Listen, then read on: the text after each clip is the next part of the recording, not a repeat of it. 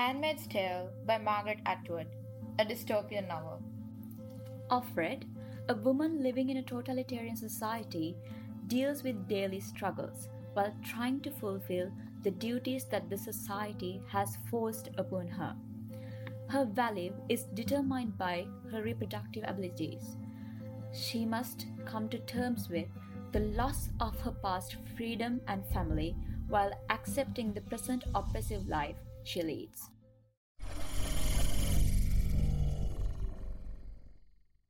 Hi everyone, this is Indumini.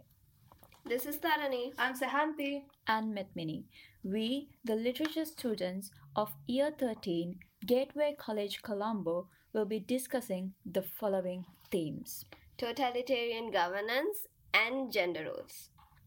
Catch us every Tuesday at 10:30 a.m. on Google Podcasts. See you all there.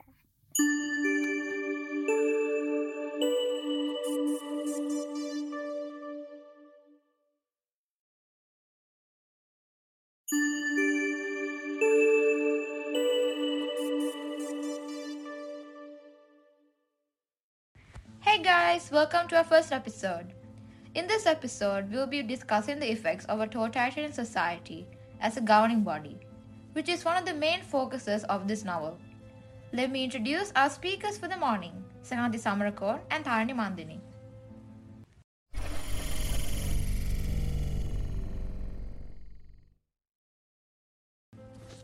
Tharani, what do you think totalitarianism is? Well, Sahanti, totalitarianism is a form of governance that attempts to assert total control over the lives of its citizens. These sort of governments can be mostly seen in dystopian novels, like The Hunger Games by Suzanne Collins and 1984 by George Orwell, or real-world examples like Italy under Benito Mussolini, the Soviet Union under Joseph Stalin, and Nazi Germany under Adolf Hitler. How do you think the novel portrays totalitarianism? Well, Tharani, in the novel, Gilead is the central ruling body in 2005 futuristic America. This is a time where the increasing infertility rates has been a great threat to the survival of the human species. This is where the government of Gilead steps in, taking over and completely gaining control over their lives. Well, speaking of the people living in Gilead, the oppression of women is a constant theme in the novel, along with the loss of human emotions and feelings leading to a mentally unstable and deranged society. Our main protagonist is someone who tries to hold on to her identity throughout the novel in hopes of escaping one day. In fact, Offred's own name is another symbol of oppression, as her name is derived from the terms Offred, and this shows how their own identity is denied to them. For those of you who don't know, Offred is our main protagonist. So one characteristic of totalitarian society is control over what people learn and what they say. This is emphasized by the handmaids not having access to education. This is ironic since Gilead is set in modern day Harvard, which is famous for their education. What do you have to add, Tharani? Well, Sahanti, Gilead enforces a new regime which replaces the past with new rules, where the concept of family is replaced with isolation and people who can't communicate. This is shown by how words like free being banned, which shows control over their expression, and there is also a loss of creativity through songs being banned. However, in Offred's case, she is a symbol of resistance, as the whole story contains only her own thoughts and none of Gilead's. Another characteristic of totalitarianism is religious extremism.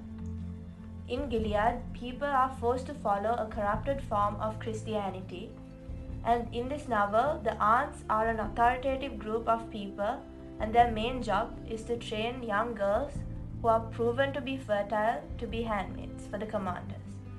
They use Christian doctrine and Bible verses to brainwash handmaids into submissiveness. The aunts use Christianity to justify what the handmaids are forced to do. To add to the religious oppression, Gilead uses this oppression to create an order within its social hierarchy. This is mostly done by assigning a color to each class of people. For instance, the handmaids are forced to wear red to represent their role as reproductive vessels, and this color is also meant to symbolize their fertility and the blood of childbirth. The wives wear blue to represent purity, modesty, and the Virgin Mary.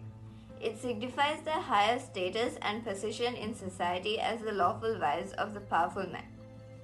The aunts, meanwhile, wear brown to represent practicality, stability, and conservatism. The aunts are responsible for indoctrinating and controlling the handmaids, so their color reflects their authoritative role in society. The commanders have no color assigned to them but are often associated with black or darker colors. This shows the dangerous position they have in society, as black gives off an aura of death and danger. Here's a contextual fact. In World War II, the Nazis assigned numbers to the Jews to dehumanize them and remove all hope of escape for them. This is also used in The Handmaid's Tale for the handmaids who are dehumanized by the numbers that are tattooed onto them. This also restricts their movement, which can be seen from the tourists that come into Gilead who know a lot about the place, but handmaids don't know anything about the outside world. So by the lack of education, Gilead ensures that the handmaids' movement will remain restricted in the future. Speaking of restricted movement, most chapters in the novel are placed within Offred's room allocated to her in the commander's house. And even if she is allowed to leave the room, her outings are supervised. This is shown by how every time she leaves the house, she leaves in pairs with another handmaid. This is meant to control the handmaids, as it gives an idea that the other handmaid will tell on you or spy on you for the commanders. It also brings up this idea of the eye. The eyes are a group of people within the Gileadian society that are meant to spy on its citizens and report back to the commanders. With that thought in mind, we would like our listeners to imagine what being stalked would feel like. And much like Middle-earth in Lord of the Rings, the people of Gilead continue to live under the eye. Gilead as a whole is an example for totalitarianism. Their society is moving towards a different era, devoid of creativity and individuality. The regime of Gilead takes away humanity and replaces it with blind faith and false hope.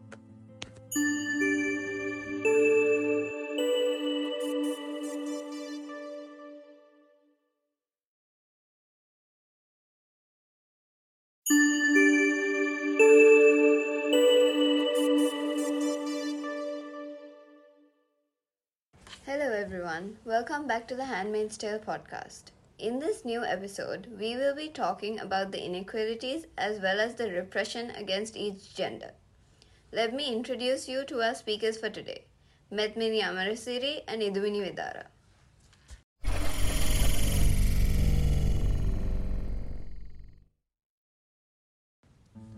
The topic of gender equality was, and still is, a burning topic among the modern society. Gender theory explains that if a person is born of a particular gender, they're shaped according to societal norms. Hence, due to Western societies, for the large part being patriarchal, women were often placed as inferior to men. This was displayed in popular novels such as Jane Eyre by Charlotte Bronte and Pride and Prejudice by Jane Austen. What is the context behind this, Deviduni? Actually, contextual-wise, the novel was published during the latter part of the second wave of feminism in the 1980s, where women advocated for reproductive rights such as abortion. Hence, reproductive and sexual rights are a common theme in this novel. Also, this focuses on the oppression of feminism by religious factions and draws a parallel with the actions of Gilead with the Puritan group, the moral majority, who were involved in US politics in the late 80s. Thank you, Indimini. Now that we know about the context, let's move on to the examples present in the novel. Firstly, the social hierarchy in the society of Gilead is solely based on a woman's reproductive abilities. For example, The Econowives and the Jezebels are classified lower than the handmaids because of their uncertain reproductive viability. And to add to that, men were also classified according to their physique and reproductive capabilities as well. To illustrate, commanders were often higher ranked because they have desirable traits that could be passed on to offspring. Also, angels and guardians are lower ranked because they are used solely for their strength, hence, the ability to defend the state. Anything else to add, Medmini? Yes, I would also like to mention the complexities of the characters in the novel. For example, Offred's voice represents her inner desire for control and resistance against the regime as she realizes how women are truly oppressed, whereas Offglyn directly persists against the government through the May Day movement. Also, Serena Joy represents the oppressed women who have internalized misogyny within themselves. Of course, Medmini. The need for autonomy is displayed largely by most women in the novel. How about you mention the significance of language in reflecting this? For instance, the names Offred or Offglen represent possession, as the of a particular commander. And if you look back into previous episodes, it would indicate the oppressive patriarchal government. Which also emphasizes that women were possessions of men and were certainly objectified. What else do you have to say about the misogyny in the regime of Gilead?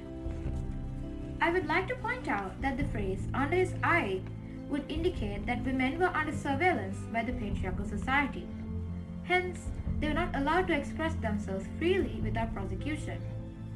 Additionally, the regular five-petal flower, which symbolizes feminine reproductive flowering, is replaced with the four-petal flower, hence implying that a part of womanhood is expelled in the regime practices. May I also add about the manipulation of religious text to emphasize on the importance of the female for solely procreation. For instance, the role of the handmaids is clearly mentioned in Genesis verse 30, lines 1 to 3. That's a good point. I will now be talking about the masculine roles in Gilead. I would say males were given comparatively more liberties in the regime. For example, the commander freely invited Offred to his quarters to play Scrabble, and had beauty magazines, which were inaccessible to women. Furthermore, he is the only person with access to the Bible during the ceremony as well, which is a powerful symbol in the household, thus reflecting on the dominance of male counterparts in the Bible, examples being Jacob. But if you actually think about it, wasn't he also a reproductive tool as well? Yes, he is. He's only used to passing on desirable traits to the next generation. Remember when Serena Joy asked Offred to conceive a child through Nick? That is proof that his value is determined by his reproductive viability too. However, it is only males who have the privilege of mobility to reach upper social classes.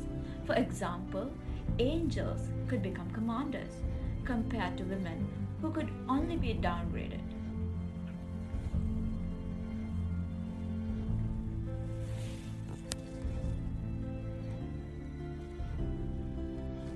Lastly, we'll be talking about the oppression of the LGBTQ plus community in the dictatorship of Gilead. The most notable example being gender treachery. Being homosexual is considered a sin in the Old Testament, and the regime follows this principle. Those who were accused of homosexuality with more than 2 witnesses were executed. This would draw parallels with the homophobic society of the present, as well as the clash of religion and modern ideologies. Thank you, Medmini. The themes in The Handmaid's Tale are strikingly relevant today.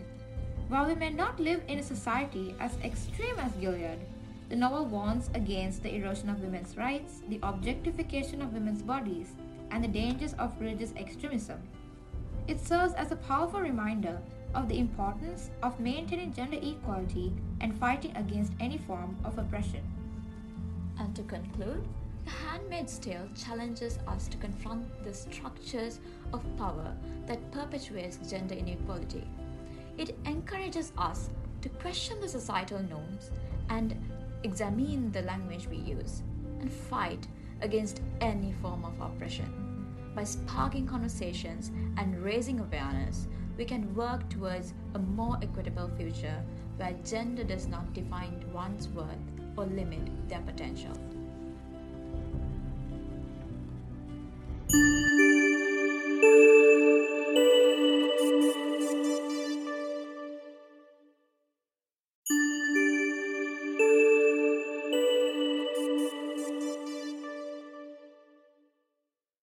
Thank you for tuning in to the Handmaid's Tale podcast. All in all, exploring the themes of Margaret Atwood's iconic novel, The Handmaid's Tale, this podcast has offered us a detailed glimpse into a dystopian world where oppression, patriarchy, and control are taken to extreme levels. By delving into the themes of gender and power, we have witnessed the chilling reflection of our own society's potential for marginalization and the importance of safeguarding human rights and individual autonomy. Moreover, this podcast has highlighted the significance of resistance against complete adversity. Despite the monotony of Gilead, we are inspired by the strength and resilience of characters like of Glenn and Moira with their active resistance to the May Day movement. However, these characters that have passive resistance, such as Offred and Nick, are also not forgotten. Their defiance against the oppressive regime reminds us of the power of solidarity. Lastly, The Handmaid's Tale continues to resonate with contemporary audiences because it serves as a haunting reminder of the extremities of humankind. It encourages us to recognize the importance of the responsibility we share in ensuring a future that holds the values of freedom and equality.